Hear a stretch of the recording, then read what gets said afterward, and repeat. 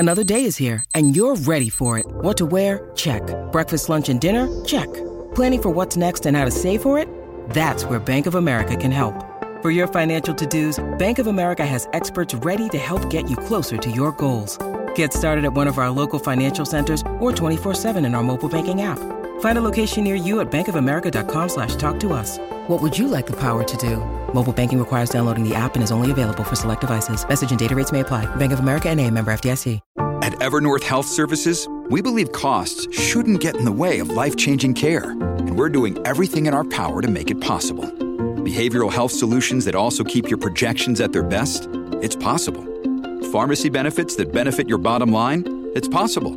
Complex specialty care that cares about your ROI? It's possible. Because we're already doing it. All while saving businesses billions. That's Wonder made possible. Learn more at evernorth.com/wonder. In this episode, I visit with Randy Sorrells, co-founder of the Sorrells Law Firm. Randy has been practicing law in Houston, Texas for quite some time and recently founded his firm during the pandemic. We talk about that. We talk about his use of social media and his both professional, racial, and gender diversity in his new law firm. I know you will enjoy this episode. Hello, everyone. This is Tom Fox back for another episode. And today you are in for a treat because I'm in for a treat. And I get to visit with a friend I've known for a long time, Randy Sorrells. Randy, first of all, welcome to the podcast. And thank you so much for taking the time to visit with me today. Oh, thanks for the invitation and excited to be here. So, Randy, the reason I wanted to have you on a pod is you started a new law firm during the pandemic, which I have to say was one gutsy move. But before we get to that, could you tell the audience a little bit about your professional background?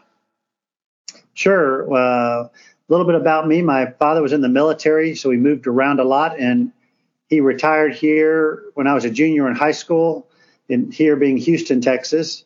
I played soccer at Houston Baptist University, or HBU, then went straight to South Texas College of Law. And from there, I went to start to work at Fulbright and Jaworski doing mostly insurance defense practice, and worked there for about 3 years and got to try a bunch of cases. Then went over to one of the more established plaintiffs firms in the city called Abraham Watkins. It had a bunch of names before then, but it really is an old established firm.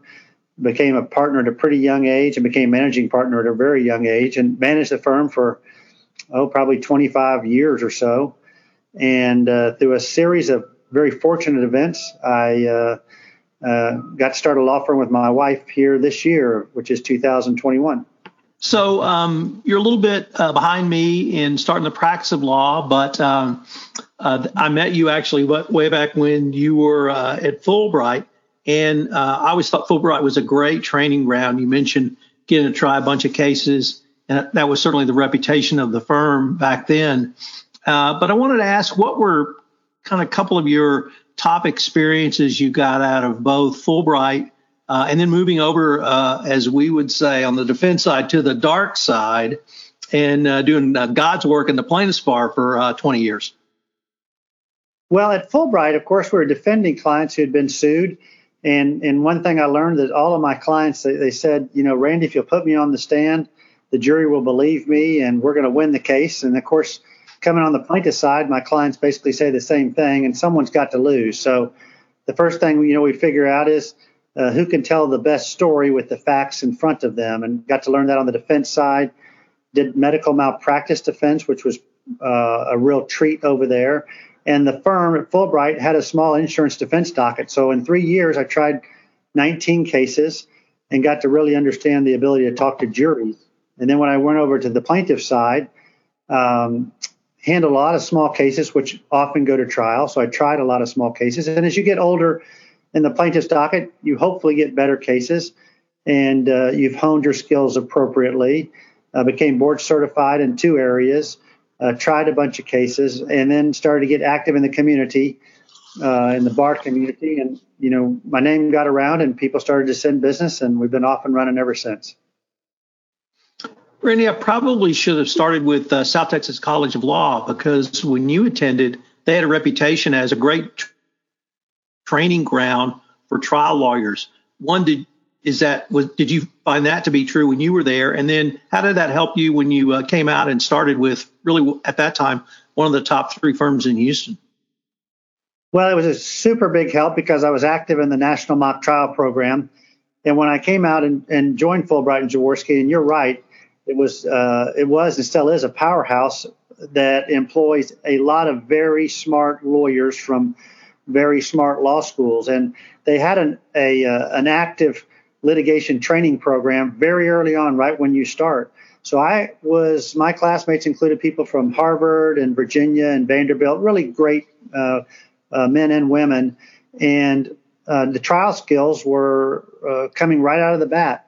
Well, myself and another South Texas grad got to set our skills up against the rest. And after about the first week or so, Carmody Baker, who was my colleague in law school, and I were pretty much the first calls that our classmates made to us to say, how do you do this in the mock trial world? And that gave us a chance to develop some great friends and bonds that have lasted ever since, and also gain respect because South Texas College of Law, which I love, and I'm on the board there, it's not Harvard. But you know what? That courtroom is a great equalizer and levels the playing field and doesn't care where you went to law school. It cares what your skills are in the courtroom. Well, I'm now an adjunct professor at South Texas College of Law, so we'll have to visit on that sometime now that I know you're a board member. But you did start a law firm with your wife during the pandemic, and I have to say kudos to you for doing that. I thought it was a pretty gutsy move. I would assume you planned it out for some time, but could you tell us the process of starting a law firm? Sort of what's that like? Well, so it was somewhat planned out, but then very fortuitous. So, I was president of the state bar a couple of years ago, and I got to meet a lot of lawyers and a lot of judges. And there was an opportunity to leave the firm I'd been at for a long time and join outside of the city firm and start a Houston office. And that was in January. And we were called to trial, an in-person jury trial on January 15th to pick a jury. That case involved the son of Roger Clemens, a baseball player, and the godson of Roger Clemens. The godson also, his father was a Major League Baseball player. And so we were really decided to stop talking to folks. We had to leave, or we left at the end of last year, and stop talking to the folks that we were going to consider joining to focus on the trial. And then the trial got pushed back from January 15th to January 22nd for some COVID reasons. And then jury selection ultimately started on January 26th. So I would have been ready by January 15th, but I was super ready by January 26th. And then the trial didn't start till February 1st. So I was as ready for that trial as I've ever been, with just so much extra preparation time. So we tried an in-person jury trial against a local bar here, and the offer was about $125,000 going into the trial. We had demanded $1 million. It was live streamed, and because it was a high-profile case, there were several thousand people that watched the trial. Great baseball stars testified, and the jury ended up awarding us about $3.24 million. And so it was basically, as someone said, a week-long advertisement of trial skills by my wife and our team and myself. And when we finished the trial, my wife said, and this is her, why do we want to consider joining someone else? Let's just start our own firm. So she and I decided to do that. My wife is a Hispanic female, also former big firm lawyer, former Supreme Court of Texas briefing attorney, very smart. And I thought it was a good idea. It would just be the two of us. We'd, slow down a little bit and enjoy the spoils of our victory. And suddenly the phone started ringing, and it didn't stop, and it hasn't stopped since. So I think one of the things we're going to talk about is how we decided to grow a firm of diverse, talented, and multidimensional lawyers. And that really leads into the next couple of points I wanted to visit with you about. I don't know if I had left Houston before you started your firm, but it really didn't matter because of your social media outreach. You announced you were starting a firm. You announced when you started the firm. You've allowed us to follow your progress on social media. You've talked about the people you've brought on board. But I wanted to start with the social media component because I really have not seen a firm in Texas use social media as aggressively as your wife and the Sorrells firm. Really, what was the genesis of that, and what has been that experience for the firm? Well, it isn't, I have a number of friends on Facebook, which is our biggest social media, and we have Twitter and Instagram also. But on Facebook, where we're most active, I probably have close to, and I know because at 5,000 it turns off, close to 5,000 friends. And I got most of those friends through my travels with the State Bar of Texas. So most of those people, I'm going to guess more than 95% are lawyers, many of whom I met. It's not just a social connection of like here. And lots of good friends along the way. And people say, especially in COVID, to get out the word what's going on a minute-by-minute basis, you can use social media. I enjoy promoting other people. I've had a great career and plan to have another long career ahead of that. But I also have young lawyers I brought in that I want them to have the opportunity to have great careers. And some of the people we've brought in have different backgrounds than what is typical and traditional, but all have, one thing in common, which is they're already either great lawyers or they're great for their age, for sure. So it's not simply kind of action shots of you in trial. I mean, you've posted orders on social media, and for a geek like me, it really doesn't get any better than that. But it's really the breadth and scope of how you use social media that struck me. It almost seems like we have I don't want to say a daily insight, but we get to visit with the Sorrells firm on a regular basis. Would that be fair? It is, because one of the downsides of being president of the bar is people think it's your retirement job, and after that you just kind of go to the pastures. But that's not the case. You spend a couple of years with the bar, you try to do as best you can for the lawyers of Texas, but then you got to get back to work, and that's what I wanted to make sure people knew. That trial being live streamed and so many people watching it knew we were back to work, and now the phone rings, quite often with new business of people saying, "Hey, I saw what you're doing on social media. I'd like to consider sending you a case. Would you consider paying a referral fee?" And of course, we pay referral fees, and that starts a relationship. I think we pay very generous referral fees, and we work with lawyers to the extent they want us to work with them. Some of them want to work side by side, which is great. Some of them want to just call and say, "Here's a client. Will you take care of it?" And we try to make it a point to keep our word, to work hard, and to get the best possible result for each client. But to be honest with everybody, no one is going to walk away from our firm saying that we weren't true to our word. Even if it hurts us financially, we're making that commitment to try to do the best we can for the client and the lawyers who send us business. We're going to have a quick word from our sponsor, and we'll be right back with more from Randy Sorrells.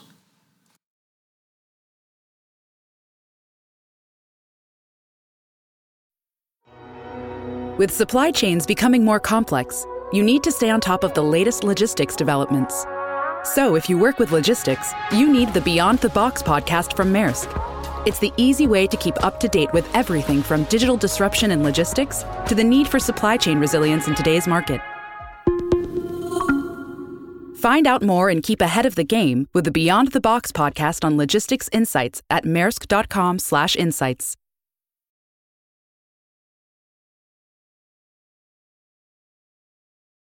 And I'd like to pick up on the second point, and you raised it, the diversity of the firm.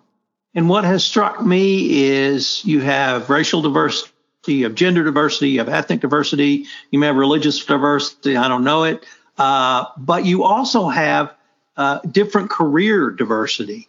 And that's one of the things that really struck me. You have a lot of young lawyers who had another profession before they went to law school or they went to law school while they were working. I was wondering if maybe you could talk about that. Was that a conscious effort? I assume the kind of racial diversity was, but you've got really some interesting talent on the team now.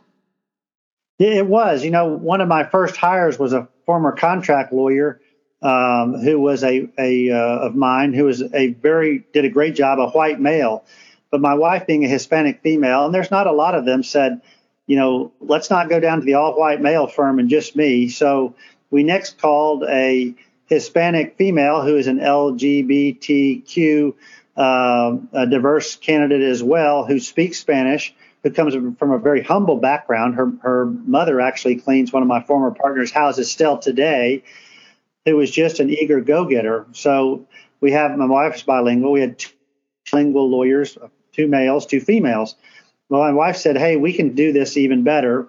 And so the next person we reached out to, and we reached out to these first 3, was a nurse who is an African American. No, he's an African American, but he's from Africa. He's from Kenya, who also got an MBA, so a registered nurse with an MBA, who rose to the ranks of a CEO of a hospital and then got his law degree. And we have a big medical malpractice presence already, and adding him to the team really upped our profile. And I like working with nurses. So we have someone who is Black. The next person was an engineer, because we do a lot of products liability. I'd known him for about 10 years. And he called me and said, hey, I see what you're building there. Do you have a home for me? Well, as a matter of fact, we do. And he's also African American and from Southeast Texas, so he knows the Beaumont region. And then the next round after that was a female who had been a pharmacist and pharmacy manager for 20 years. And then she decided to go to law school and was representing hospitals and doctors on the defense side. And she reached out to me and said, it's interesting what you're building over there. And we talked for a little while, and she said, that sounds wonderful. I think I could do plaintiff's work. And she brings her pharmacy expertise to our medical malpractice docket. And the other thing I do about social media, I don't say, call me, I'll take your case. I'll say, call me or whoever you're comfortable with, our nurse, our engineer, or our pharmacist. We're all a team over here. Well, we put that team together, and that created some pretty good synergy, where more people were calling. And they said, this isn't just a picture. He's getting high quality people. And so the next person we hired was a Vietnamese American who has a lot of commercial litigation background. And I'm board certified in that area too. So he came on, and that was a real treat. He's big in the Vietnamese, and his wife is big in the Chinese community.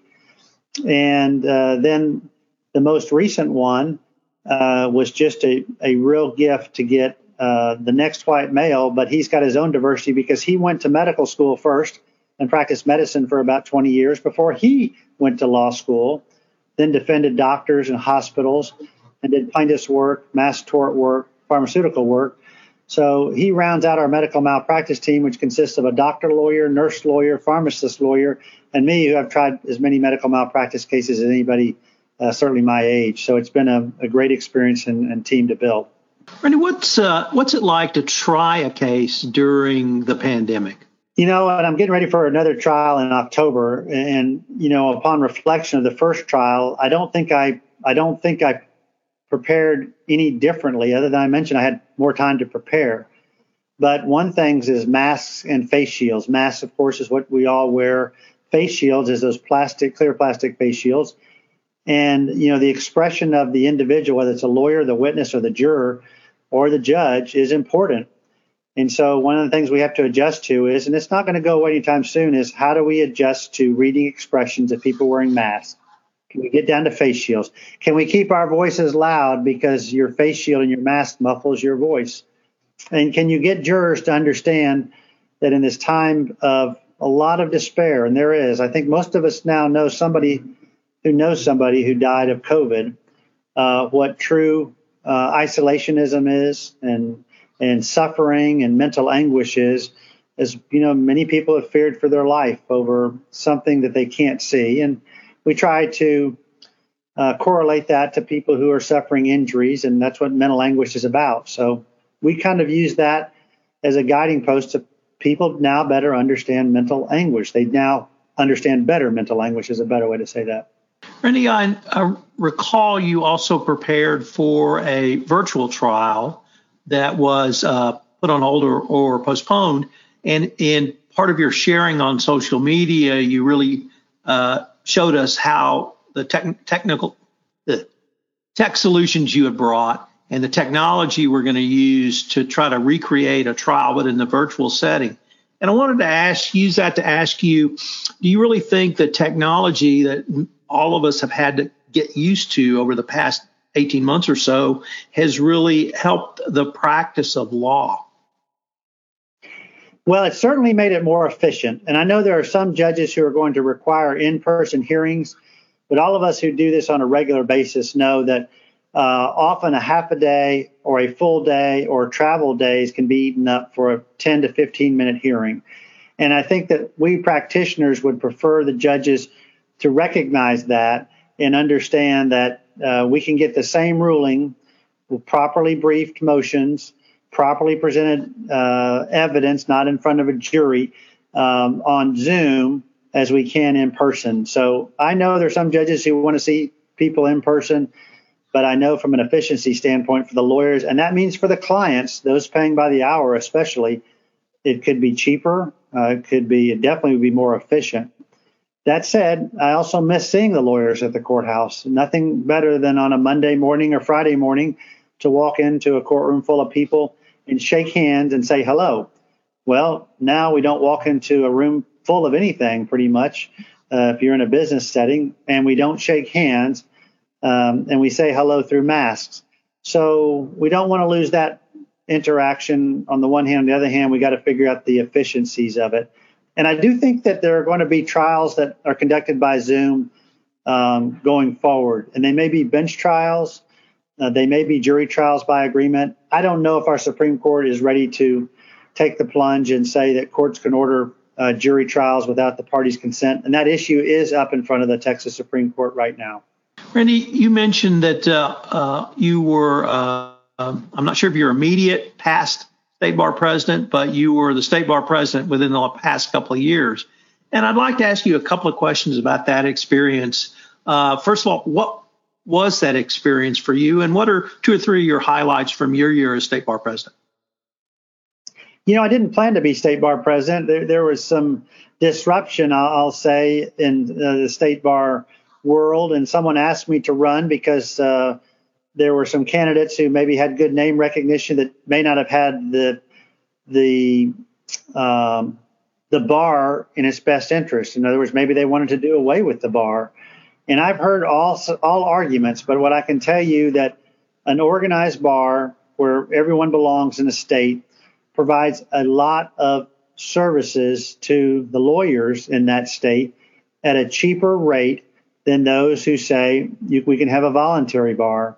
And so I believed with my heart and with my wallet, and after I got into the weeds, with my heart and with my mind and my soul, the mandatory bar of Texas is the best in the nation, and it needed to stay that way. When I say mandatory or unified, it means to be a lawyer here, you have to be a bar member. Now, of the 106,000 lawyers, the bar doesn't touch everybody on a daily basis, but it touches a lot of people. And my goal at the State Bar was to make sure that the lawyers of Texas had as many benefits as we could get as a 106,000 person organization to help us practice law and to help us be, better family members or spouses or parents or children. And so we really focused on getting back to the basics. What can improve the lawyers' lives of Texas? And we went around the state, met a lot of people. And I think I was able to start this momentum, and the president after me continued it, and the current president is continuing it, and the next president-elect, Laura Gibson from Houston, she's pledged to continue it as well. So it's definitely a lawyer-first bar. Not that we aren't here to serve the public, but sometimes you have to take care of your own house before you can go and mow somebody else's yard. So I have worked in the same house with my wife since March 13, 2020. And I absolutely love it. Frankly, I can't get enough of being around my wife, but you practice law with your wife. So I wanted to ask you, what's it like practicing law with your wife? Well, she offices about 15 feet away, and we probably, use our voices as much as we use the phone, but we don't see each other that much unless we pass by each other's office. Today, we're doing this in the afternoon. I actually had lunch with her. It's a real treat. I hadn't had lunch with her in probably 2 weeks. And so it was nice. And I don't know that working before this, we had lunch once a month. So if we have it every 2 or 3 times a month, it's actually quite fun. We can catch up and see what's going on at home if we don't have time. But right now, because we're swamped, she's working probably 7, 8, 9 hours a day, plus taking care of the household. So that's 13, 14, 15 hours. And I'm in the office by 6:30 every day. And if I leave by 6:30 or 7, it's probably an early day. Partly because of this trial that you mentioned that was the subject of a couple of mandamuses, and it's going to go now in October. It's an important case to our clients, and we're going to give it the importance it deserves. So we're nose to the grindstone right now. Randy, did the last year of the coronavirus and COVID-19 health crisis change your approach to the practice of law, perhaps setting aside the things that are mandatory in terms of court appearances or virtual or in person where you mask up? Has it really changed the practice of law, in your opinion? Well, the practice of law includes interaction with people, and that, of course, has changed for everybody. So that's kind of a given. It's allowed me to, as I said, get in early and stay late and get more accomplished. And, when you grow a firm, you're always hiring because you need someone, which means you're too busy. Well, we're at 9 lawyers. We need someone else, and we're looking for that 10th person. And that just means we're too busy. And I'm not going to let clients go unattended to at any time, but much less when we don't have enough lawyers and I know I can do the work of a small car wreck or a major explosion death case. And I don't mind doing it. I love to do it. I think starting the practice, our own practice, has re-energized me, and I don't mind doing it at all. That said, there are Zoom meetings, Zoom hearings, things at Zoom depositions, learning how to work technology to your advantage to become persuasive. I listen to a lot more podcasts like yours.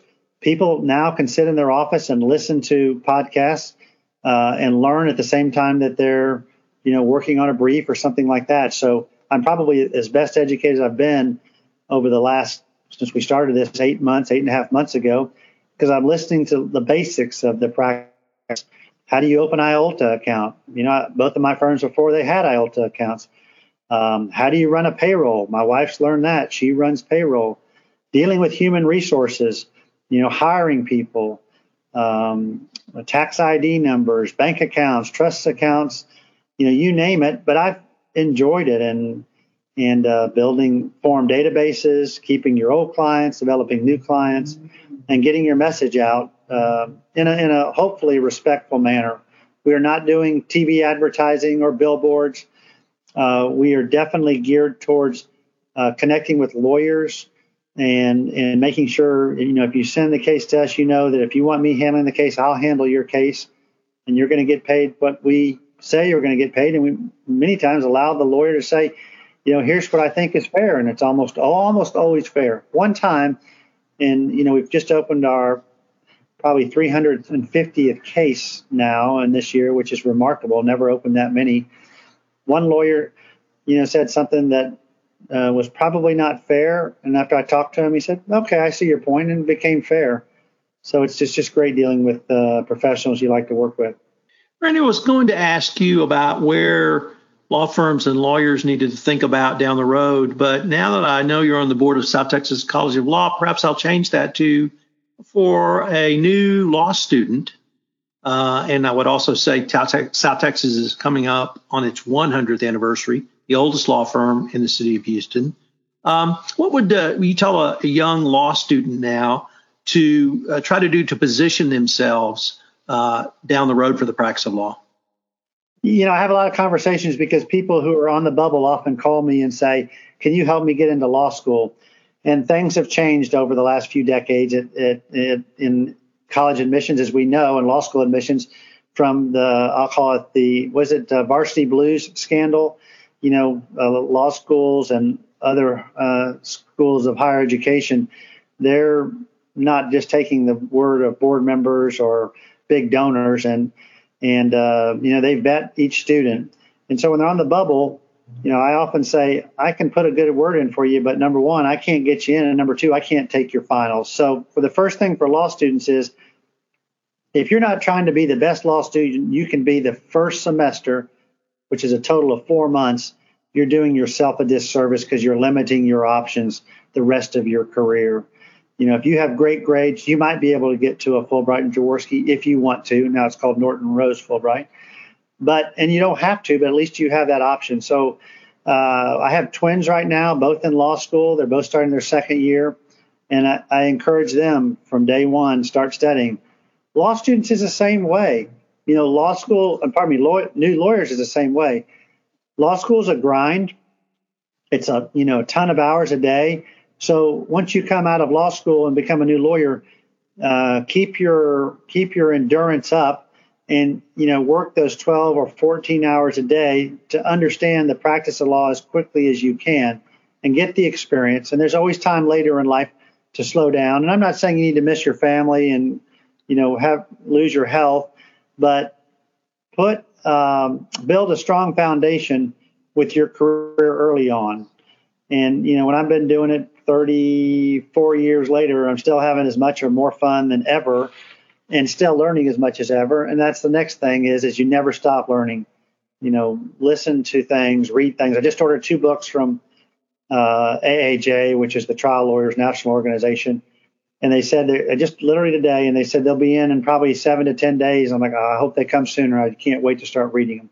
So, have an appetite for learning and improving yourself. And then the last thing I'd say is there's a lot of ability to boast about yourself, and there's nothing wrong with that. But be sure and bring other people up around you as well. I talked about my wife's education and, how she ranked at the top of her class and her clerkship.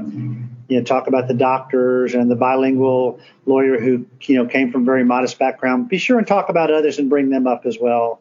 And that will serve you well throughout your career. Randy, unfortunately, we are near the end of our time for this episode, but I have a special bonus question for you. 20 plus years ago, you and I were in a workout group called CLPT, and you extended that far beyond I did. But it was a very memorable experience for me. But I really wanted to ask you, what were some of your, once again, 2 or 3 top remembrances or things you took away from your time at CLPT? Yeah, and so people don't know this CLPT, and you're an amazing athlete, Tom. The idea behind it is it's almost like a boot camp, as if you were going into the military, but it's ramped up a notch because as if you're going to go through the CLPT BUD program. So to get to the CLPT BUD program, you have to have a tough physical exterior and a tough mental exterior. Well, the founder of the CLPT realized not everybody in the world of lawyers or doctors or plumbers or electricians or teachers is going to have a top physical condition, but it doesn't mean you can't develop a top mental condition. So he made it his mission to get you in better shape physically, but to challenge you every minute of that hour or hour and a half mentally. And you and I both know that we've been screamed at and asked to do things that we would never do on our own. And for some reason, a couple educated guys like you and me will decide, sure, we'll get around, roll around in the mud or in the swamp or in the sand. And somehow we feel good about ourselves, afterwards, and then challenging yourself to do things that you didn't think you could do. And that goes true in the business world or the law world too. Challenge yourself every day to improve. What's important, like he said, the only easy day was yesterday. Pain is what was the word? Pain is leaving the body. You probably remember that. Basically put yourself through pain and enjoy that. And then also put yourself in uncomfortable positions. Get out of your comfort zone.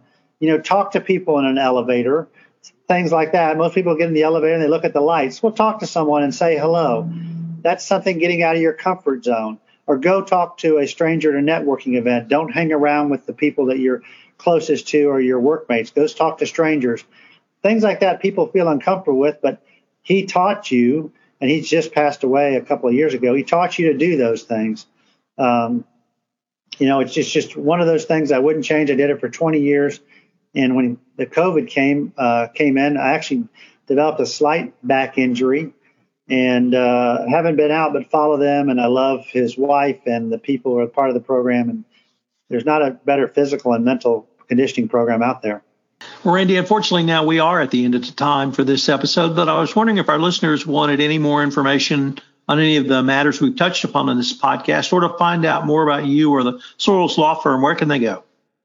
Sure. Sorrells is spelled Sorrels, so 2 R's, 1 L. And we're at www. Sorrells Law Firm. We do plaintiffs' personal injury and business litigation, a lot on a contingency fee basis, medical malpractice and wrongful death. And we love to work with lawyers and others, and we're always honored if we're hired and really want to try to do our best with each client to give them a good experience. Randy, I can't tell you how much I've enjoyed doing this. I've wanted to do it for a long time, and I hope that maybe in the future, after another big case or two, I might be able to call upon you again. All right, well, that's good. I'm going to ask you one thing. Give me a quick story about CLPT you remember.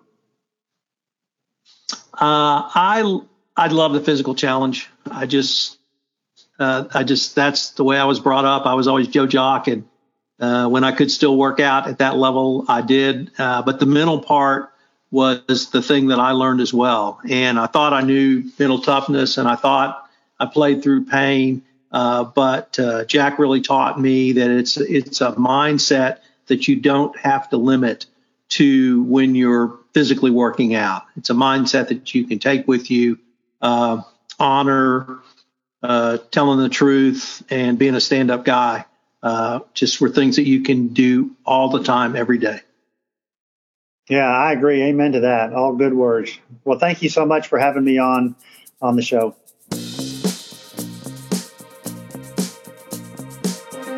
This is Tom Fox. Thank you for listening.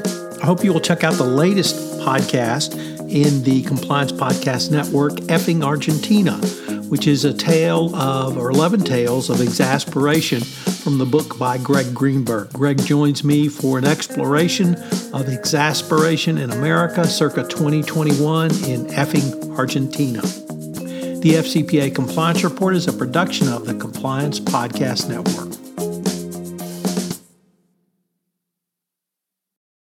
This podcast is a part of the C-Suite Radio Network. For more top business podcasts, visit c-suiteradio.com.